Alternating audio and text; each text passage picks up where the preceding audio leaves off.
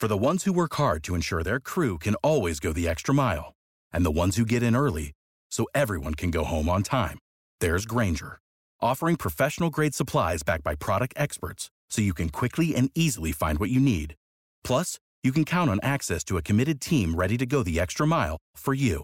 Call, click Grainger.com, or just stop by. Grainger, for the ones who get it done.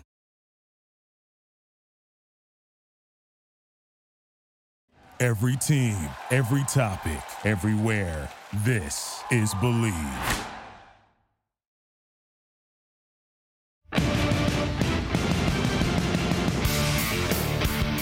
Hello, Raider Nation. Welcome to another edition of the Believe in Raiders podcast from the Believe Podcast Network. I'm Dennis Ackerman, joined by former Raider great Stanford Routt. Stan, we finally get to discuss a Raiders win, and what a win it was. A thrilling 3-point overtime victory over the Dallas Cowboys. And Stan, I thought a lot of guys stepped up for the silver and black. I mean, Hunter Renfrow had a career-high 8 receptions. Daniel Carlson kicked 5 field goals, including the game winner. But to me, once again, it came down to the play of quarterback Derek Carr. He completed 24 of 39 for nearly 400 passing yards, a touchdown. He didn't turn it over. Stan, the Raiders now 6-0 when he throws for more than 300 yards. Yeah. 0-5 when he does it. So I think it's safe to say, look, as Derek goes, the Raiders go. We've been aggressive all year. I think from an explosive standpoint, even in our losing streak that we were on, we still had a lot of explosive plays. Again, I told you all year I've been upward tilt. As Gruden would tell me, upward tilt. I want to see the car at an angle. And I've tried to do that. And when it's there, I've tried to let them launch. And probably more times than I probably should have, a couple times. But when you connect on one, it just gives confidence to the whole team that, okay, here we go. We're executing again. It's not like we're back on track. We got. It's like no. That's what we talk. I talked to Deshaun every time we ran that play 3 times, I think, in walkthrough, leading up to that game. And I said, hey, if we get that look, I said, I want you to run right here, break across the field, and I'm gonna throw it to you right there. And when it came, you saw me. I stepped up, and everyone's like, he was throwing this to him all the way. I was like, yeah, because we got the look, and it's exactly what I wanted. I knew he was going to do exactly what I asked, And when you do something like that, it does something for everybody. Like I think I talked about where the other guys hear that conversation, it works, we score. They're like, oh, man, I need to have that conversation with Derek. And it just makes everybody better. So I don't think it was just that moment because I've been trying to throw them deep all year, and just push people vertical to help the run game, to help the underneath stuff and all that. But when you execute it, it obviously just feels better. Yeah, and there's no doubt about that. This team is built on the pass, even though they got great running back in Josh Jacobs. So you hit it right on the head. Whenever he throws for 300 plus, that's when they're undefeated. Whenever he doesn't throw for 300 plus, that's when it seems like they can't even win a game. But I got to go ahead and give some kudos to that Raiders defense. They found a way to go ahead and come up and make stops when they needed to, or only surrender a field goal when they needed to. Being able to go ahead and put pressure on Dak Prescott, being able to force some holding calls, some sort of offensive penalties by the Dallas Cowboys, and keeping them off balance for much of the day. And then you saw how, they did a good job of stopping the run, not giving up big plays right there. So even though, like I said, Derek Carr, you got to give kudos and so much respect to him, I just want to go ahead and also give the defense a shout out as well.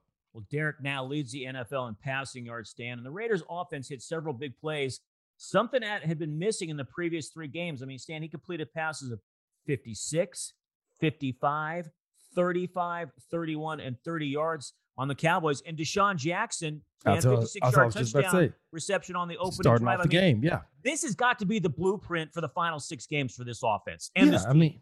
Yeah, and that's exactly why they went ahead and signed him after the departure of Henry Ruggs, because he provides that big play element that can go ahead and take the top off the defense. And you saw how a couple of times, I believe it was twice that he forced a pass interference on Anthony Brown. So that's another first down as well. Obviously, it's not a catch on his part, but that's still moving the chain. So I think that right there, that was such a big acquisition to go ahead and sign him, just because that gives Derek Carr that big play threat that he was missing for that, brief period of time after the Ruggs departure.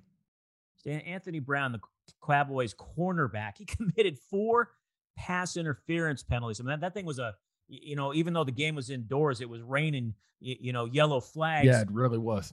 I mean, what's the most pass interference penalties you committed in a game that you can recall? Off the top of my head, I want to say there was a game that I probably had maybe 3 that I can think of. But like I said, sometimes memory kind of gets away from me. But I know that there's at least been a game where I've had 3. I can definitely tell you that.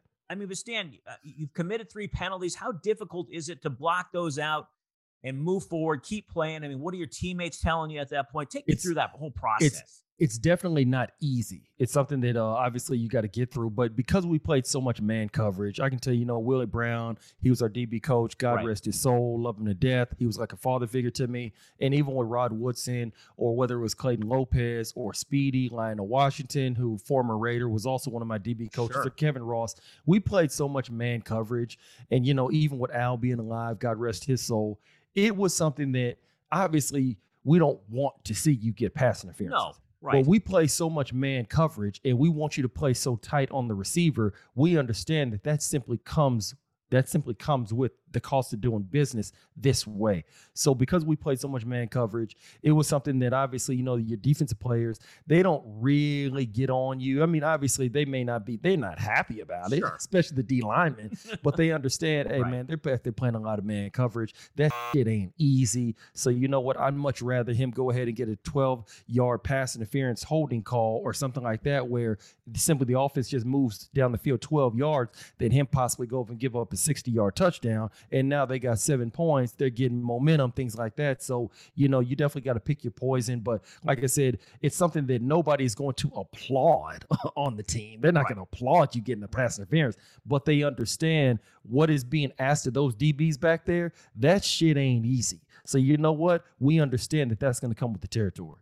And Stan, playing defensive back these days is a lot harder than when you were playing defensive back. So much. There's no comparison, right? Yeah. I mean, the one thing that I will say is the game has changed so much as far as the passing game, but also in the same regard, other than the Patriots, and that's why I love watching them play. A little bit of the Green Bay Packers as well. But teams don't really play a lot of man coverage like they used to. A lot of teams play a lot more zone coverage, things like that. So I would say in today's game for a DB, it's easier to make more plays because you're playing zone, you're facing the quarterback more, so you can see the ball come off the quarterback's arm, things like that. But nonetheless, like I said, with the complex type of offensive prowess of these offensive coordinators and all that, it definitely makes things more difficult because it's more passing. The passing concepts, the passing game is more complex with the RPO, things like that. So, like I said, I think from a physical standpoint, it may be easier because you're playing more zone, but from a mental standpoint, it's probably eons tougher because of these offensive aerial attacks that you're now seeing everybody have. Stan, one thing you and I talked about in our last week's podcast was getting a package for Marcus Mariota, and the Raiders did that. They brought him in twice on 2 different series in the red zone. Obviously, one of those resulted in a rushing touchdown for Marcus. I definitely think we're going to see this moving forward. But Stan, give me the perspective from a defensive player. When you see a different quarterback come in, how does that change your mindset and your philosophy? Because I want to further expand on that. Wasn't the Wildcat popular when you were playing? Was that a craze? Yeah, So Ronnie Brown. How does that alter what the defense is thinking or doing when a team throws maybe a different quarterback in the backfield, or maybe they line up in the Wildcat? We still see it occasionally in the NFL. Well, yeah, I mean, definitely it's a change of pace. I remember, like you just said, the Wildcats started hitting hard right around the time I was playing. Ronnie Brown started doing it for the Miami Dolphins. Yeah. So it's something that your D coordinator is going to take about 10 minutes to walk through for that extra 10 minutes in practice versus being able to go ahead and prepare for the usual quarterback of Phillip Rivers or Peyton Manning or whoever. So it's about 10 minutes during practice where you got to actually stop everything, line up and say, okay, this is how we're going to align to Wildcat formation. The quarterback's going to be lined up out there on the corner. This is how the linebackers are going to fill their gaps with the newfound formation of the newfound Wildcat. This is what they possibly can do out of this. So it's just one more thing that a defense has to think about. And that's why you see the Taysom Hills of the world that are so effective. And like I said, Marcus Mariota could be equally as effective for the Las Vegas Raiders, because that's one more thing as a DB I know have to think about. It's one more thing as a linebacker, as a lineman, as a safety, that they have to think about. Okay, we're going against right now Pat Mahomes, or we're going against Josh Allen. And then all of a sudden they throw in the Wildcat, or they throw in this dual threat quarterback, where now all of a sudden you got to flip the gears. And now all of a sudden those gears are moving, where there's just one more thing that you have to worry about, one more thing you got to prepare for, one more thing you have to think about. So now that play action fake, the RPO, the read option, all of that now makes you just one step slower to react to something. And when you look at how the Green Bay Packers and the Los Angeles Rams on Sunday afternoon, you see how Aaron Rodgers, he gives that play action fake, and then bam, he goes straight to the pylon. And Jalen Ramsey, who's a phenomenal athlete, struggled to catch it, because that split second of the RPO, the play action, the play fake, whatever you want to call it, that split second of making that DB or that defensive player stop his feet, that's the difference between bringing them now 4th and 1 at the 2-yard line or touchdown, like you saw with Aaron Rodgers. Well, we know the Cowboys and the Raiders are both iconic franchises, even though the Raiders have been struggling for the latter half of about 15 years or so. But Stan, that Thanksgiving game was watched by nearly 39 million people. It was the most watched regular season game since 1990, man. Those are incredible numbers. And Stan, yes, I got to believe if these two teams ever somehow met in the Super Bowl, it's going to be the highest rated Super Bowl, and it ain't even going to be close. I definitely wouldn't disagree with you, because the Raiders and the Cowboys, along with the Packers and the Steelers, those are 4 teams that they're iconic. No matter whether they're winning or losing, they have strong fan bases. And, like I've spent some time in New York this past fall. And like I said, I bump into people who are Raider fans all the way over there. And I'm talking about, this is while they're getting blasted by the Bears or the Chargers on Monday Night Football. So, the Raiders will always have a strong fan base. We all know that the Cowboys, they're America's team, for crying out loud. So no, I don't disagree with you at all. Like, if you mess around here and you were to have a Super Bowl out of the Cowboys, the Cowboys and the Raiders, or just like the Cowboys and the Steelers back in 1995, it's going to be highly rated, because those fan bases, they travel well and they are strong, they're iconic, and they are ride or die. Just looking at these Raider fans, even from the times I've been to Allegiant Stadium, but still nothing like the Oakland Coliseum. Right, agreed. Like I said, man, that Raider Nation, man, it runs deep and it runs strong. And even for the Dallas Cowboys, obviously they're an accident waiting to happen, what I always like to believe. But even then, like I said, those Raider fans, Cowboy fans, they're going to always show up and they're going to always show out. You got them. People are always going to tune in to watch them, because you're either going to be rooting for them or you're going to be rooting against them. No middle ground. All right, Stan, I got a little trivia for you. You ready? Yeah, let's go ahead. All right, the Raiders now have won 3 overtime games this year: Miami, Baltimore, and now Dallas. What is the record for a team, and how many have they won in one season? Most overtime victories in one season. I'm going to give you a hint. It happened in 2003, and they played in the Super Bowl that year. Oh, wait a minute. Okay, so now it happened in 2003. I do remember in the 2003 season, it wound up being in the Super Bowl, the Carolina Panthers and New England Patriots. I do know that. I would probably have to go ahead and I would say that the team that you're describing, I would say the team that you're talking about, I would imagine was probably the Carolina Panthers. You got it. Because I think I do remember in the playoffs that year, they snuck by the Los Angeles Rams in the playoffs when a lot of people didn't expect them to. It was the St. Louis Rams in overtime. You're right, Steve. That exactly. is a great Yes. Exactly. And I remember Steve Smith having like a long touchdown play. Right, in over. Yes, good memory. I have no earthly idea how many overtimes they had. 4. They won 4 games that year. So the Raiders are one off tying the all-time record, but that's a great memory. But yeah, the 2003 Carolina Panthers, Stan, they actually played 5 overtime games that year, and they regular were season. Yeah, regular season, wow. And they were 4-1, 4-1. So let's see if the Raiders can get to that and match the Carolina Panthers. All right, man. Let's move on to the Washington football team now. And the Raiders are 2.5-point favorites. The over/under is 49.5. And if you want to look for a little action, well, BetOnline is the place to be. It's back and better than ever. A new web interface for the rest of the NBA season. More props, odds, and lines than ever before. BetOnline remains your number one spot for all the hoops and football action this season. Head to the new updated desktop or mobile website to sign up today and receive your 50% welcome bonus on your first deposit. Just use our promo code BLEAV50 to receive your bonus. From basketball, football, NHL, boxing, and UFC, right to your favorite Vegas casino games, don't wait to take advantage of all the amazing offers available for the 2021 season. BetOnline is the fastest and easiest way to bet on all your favorite sports. BetOnline, where the game starts. All right, Stan, let's turn our attention now to that Washington football team. They are red hot. They've won 3 in a row, and despite the fact they're a game under 500, Washington holds the 7th seed in the NFC playoff picture. I mean, Stan, this is really a big game for both sides. Neither one can really afford to lose. You look at that Washington football team, Stan, they're using the same blueprint on Monday night to extend their winning streak, and that's run the football, control the clock, and play good defense. And Stan, Washington controlled the clock on Monday night, get this, for 41 minutes and 19 seconds. Yeah, no doubt about it. I saw firsthand how they went ahead and they did a great job of smoldering that Tampa Bay offense a couple weeks ago, forcing Tom Brady into some interceptions. And then obviously you saw what they did on Monday night to the Seattle Seahawks led by Russell Wilson. But you can tell that those Seattle Seahawks, that just looks like a completely different team right now. Team in disarray.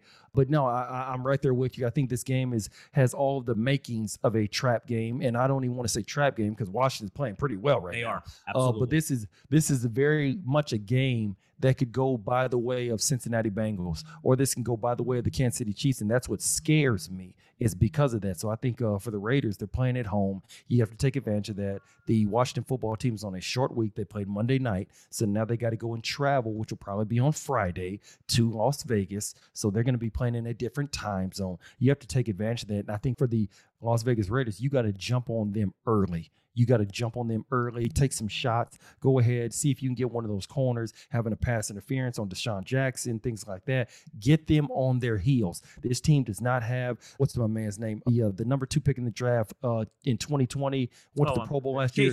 Chase Young. Exactly. This team does not have Chase Young. You got to go ahead and take advantage of that. Now, they got a lot of good players up front, several first-round picks. They get after the quarterback. You're going to have to have a little bit more max protect in this game. You're going to maybe have to go ahead and leave the back end to go ahead and chip on one of those defensive ends. But nonetheless, you got to get Darren Waller off. You have to jump on them early. If you let them linger around, that's not going to bode well for the Las Vegas Raiders, in my opinion, going down the stretch. Get them out of their element early. Make them put the ball in Taylor Heineke's hands, make him have to go ahead and throw his way to winning the game, and then that's when they're off schedule. That's when they're off kilter. But if you let them go ahead, run the ball, play good defense, win the time of possession, I don't like our chances against this team. They're finding a way to win at the end of a game, right? They're playing with a quarterback who plays with a lot of grit. My son played at Middle Tennessee, so I'm familiar with him playing at Old Dominion. And really, if you're a fan of football, you're a fan of watching him play football. You know, he's hard to get on the ground. He can extend plays with his legs, and he doesn't look like he's afraid to zip a ball down the middle of the field like he did on Monday night. And certainly they're really running the ball well. Obviously, Gibson's getting better each week, playing running back in the league, and they're doing a good job of blocking up front. So I think that's the first thing that you see when you look at their offense, the way the quarterback's playing. And we had McLaurin in the Senior Bowl. We all fell in love with him. You know, his attitude, his effort, his ability to make big plays. He was a great special teams player coming out. So, he's really playing well for him as well. And then the tight end is, he's been hard to cover, and we got to make sure we can know where he is, right? So, and then defensively, they're 2 inside players, they're playing really well. They're stout inside. They're doing a great job. Their safety, Collins, comes down in the box a bunch. He's a physical player. So I think they're lining up. They're very similar to some of the teams we've played here recently that know what to do. They're trying to do it really well. They're trying to play really physical. They're giving themselves a chance to win games in the end by the way in which they're playing. So they've had a big kickoff return for a touchdown here as well this year against Atlanta. So they're forcing a kicking game also. Okay, Stan, so I want to expand a little bit more on the Raiders defense. And you look at this Washington football team, in particular running back Antonio Gibson. I mean, he's getting healthy at the right time. I'm looking at his numbers. He rushed for a season-high 111 yards against Seattle, and that topped his season-high from the previous week of 95 at Carolina. Stan, they average 125 yards on the ground, and we know the Raiders defense gives up pretty much the same exact number on the ground. So when you hear those type of numbers, Stan, what is the key for the Raiders to slow down this run game? Is it to load the box or put on your defensive coordinator hat, play Gus Bradley for me? What are you scheming? Well, I'm gonna think more optimistically right here when I say this. I look at the Dallas Cowboys. We all know the Dallas Cowboys got a good offensive line, good run game, and they were able to go ahead and slow down the Dallas Cowboys. I think the Cowboys may have had 50 total yards rushing the whole game, maybe 60, something like that. So this Raiders team can stop the run.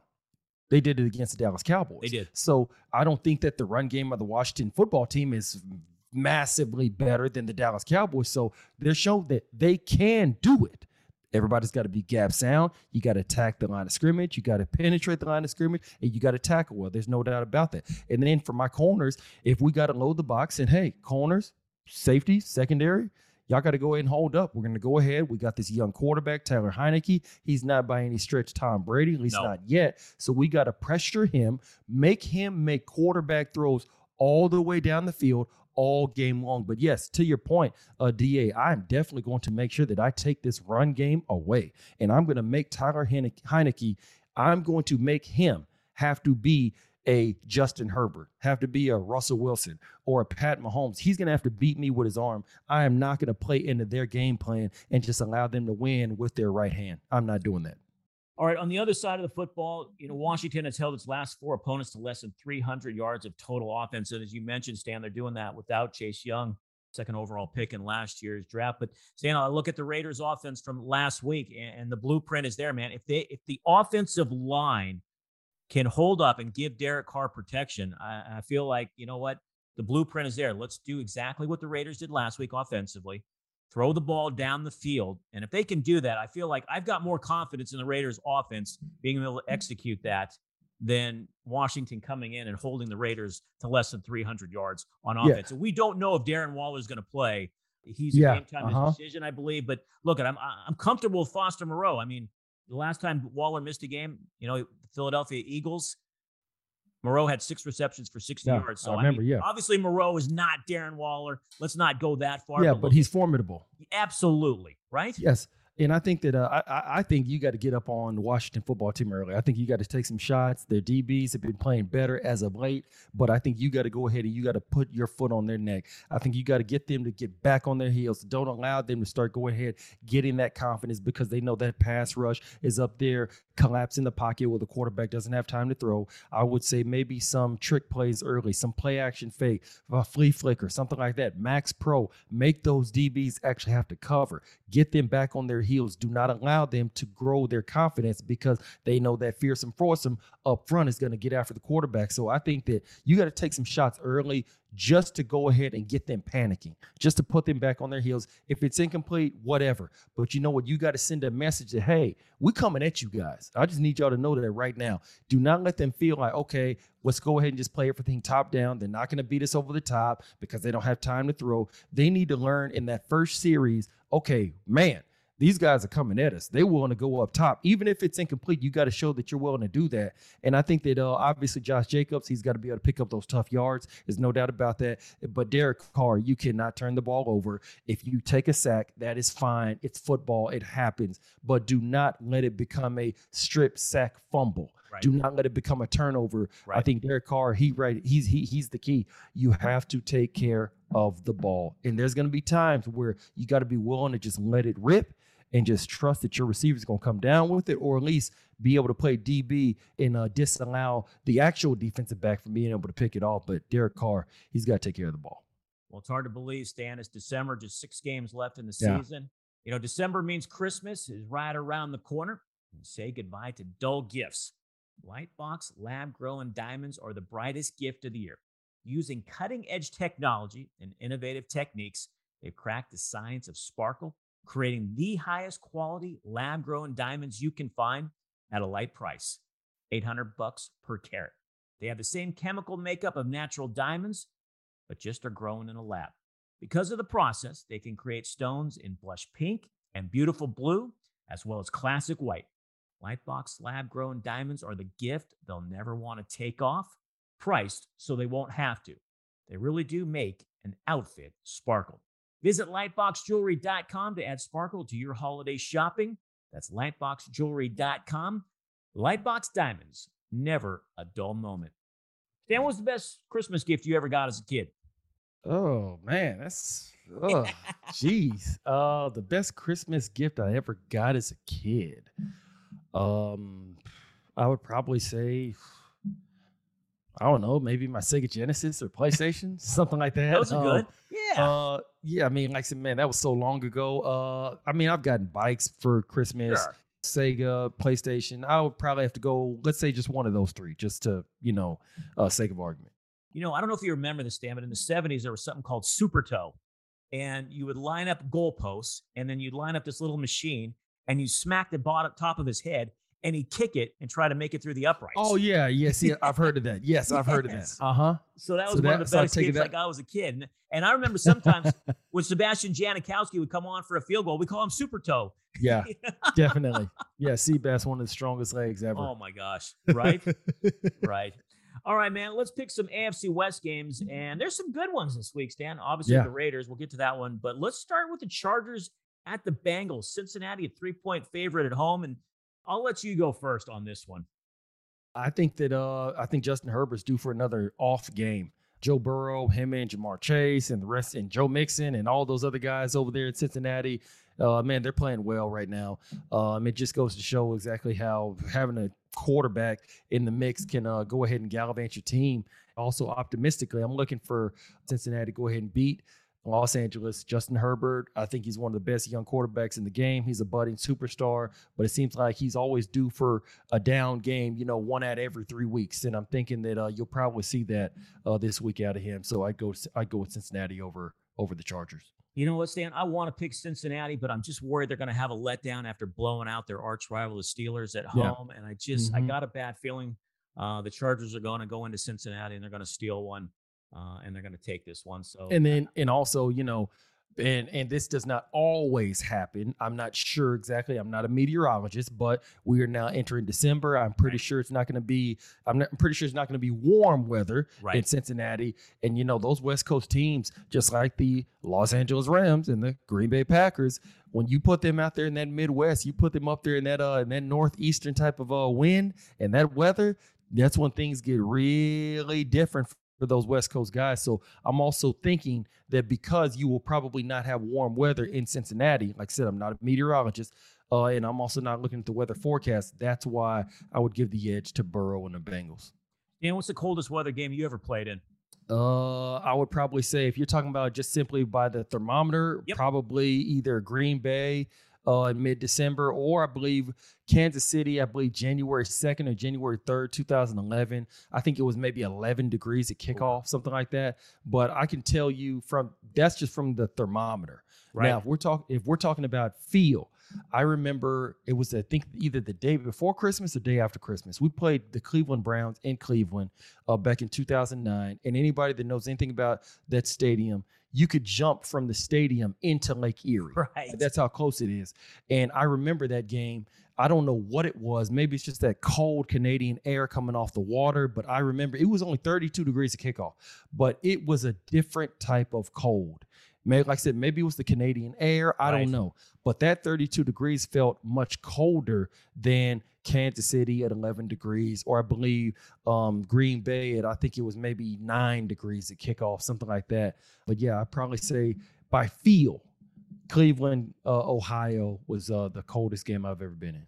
Yeah, the coldest game I've ever been to, and I was working, it was actually a Raiders game Monday night, and I think it was either 2000 or 2001. The Raiders played at Denver, and we were on the field. God, Stan, it was 13 degrees. Oh, yeah, and it I'm gets like, cold please, there. get me to the press box. Just get me to the press box. Yeah, it gets cold in Denver. Oh, it gets cold, man. All right, speaking of the Broncos, they are at the Kansas City Chiefs. KC's a 10-point favorite at home, and Dan, they're playing well, man. They lead the division right now. It's 7-4. Everybody else is muddled in at 6-5. Mm-hmm. Who you liking in this one? I'm liking the Kansas City Chiefs just because they got the better quarterback. In Denver, even though, like I said, they're playing well right now, they're 6-5, and they're, like you just said, everybody's muddled right over there at it. Kansas City, the way they were able to go ahead and slow down the Dallas Cowboys a couple weeks ago, playing a lot of man coverage, slowing down their receivers.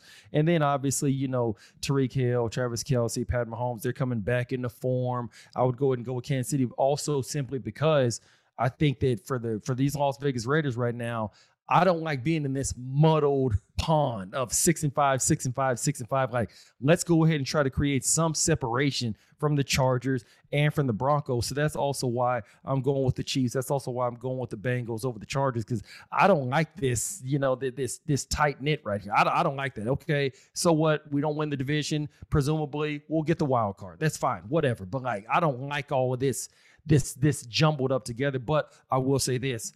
And I think that now it's starting to be seen. The best division in the NFL is the AFC West. Stan, it's the only division with everybody's over 500. Exactly. Yeah, exactly. I'm with you, though. I like the Chiefs. I do, and I actually think they're going to cover. You can make the case.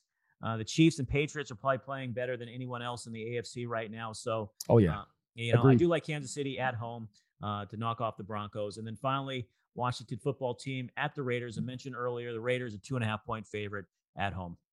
Yes. Yeah. Like I said, the Raiders, I think that this win against the Dallas Cowboys on Thanksgiving after the 3-game skid, losing to the Bengals, the Giants, and getting blasted by the Chiefs, I have to believe that this is going to pay dividends as far as the team morale, the mindset. Hey, we went into Dallas, a team that was 7-3. Yes. Dak Prescott for MVP, this, that, and the other. They got so many weapons, and they went in there. They weathered the storm. They were up, but they could never actually pull away from the Dallas Cowboys. But they were able to go ahead and make plays, especially getting those key stops to start off overtime and force the Cowboys to punt the ball to Derek Carr, and then the offense finishing the deed. I think that has to go ahead and pay some dividends as far as buying some team equity in the mindset department of actually believing, you know what, we can do this. Yeah, we stubbed our toe against the Giants and the Bengals, but you know what? Hey, we're still in this thing. We're only a game behind the division leader in the Kansas City Chiefs, and we play them again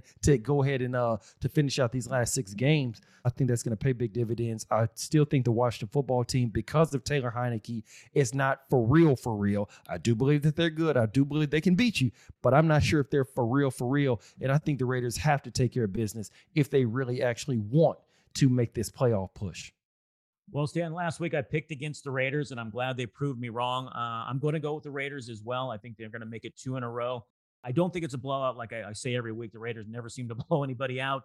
I'm going to go with the Raiders 27-20. I do feel good about them. Hopefully they can repeat last week's performance, make it 2 in a row, and improve to 7-5. And the crazy thing, Stan, is the Raiders, even though they're muddled up in the AFC West and the AFC overall playoff picture, they really control their own destiny. I mean, they have 1 game left against, obviously, the Chargers, the Chiefs, the Broncos, and the Chiefs, the Browns, and the Indianapolis Colts.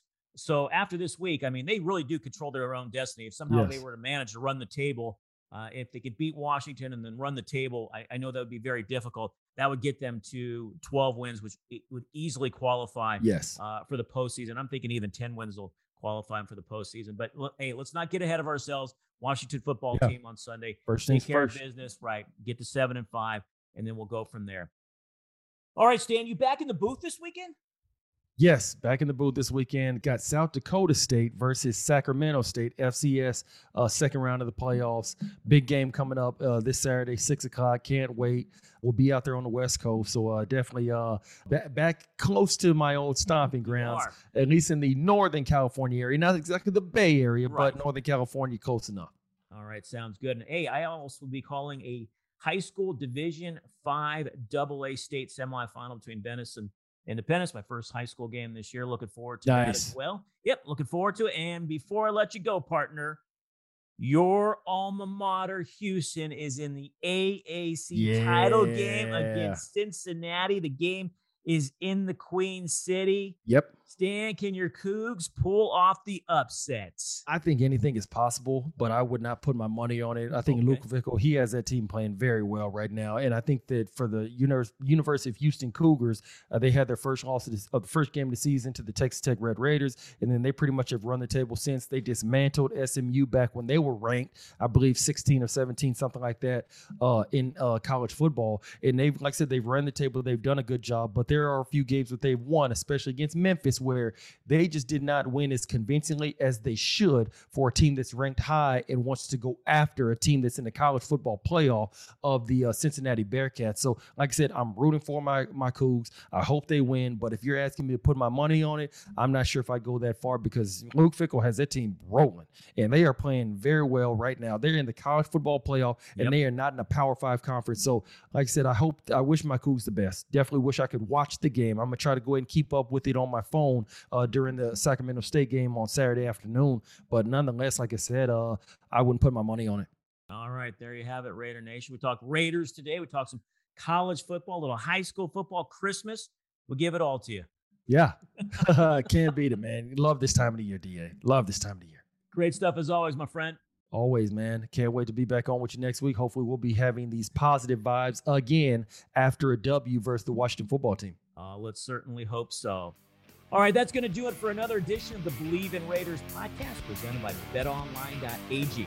For my partner, Stanford Routt, I'm Dennis Ackerman. Thanks so much for listening, and may all your punts find the coffin corner. Thank you for listening to Believe.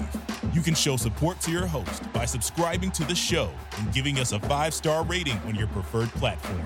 Check us out at Believe.com and search for BLEAV on YouTube.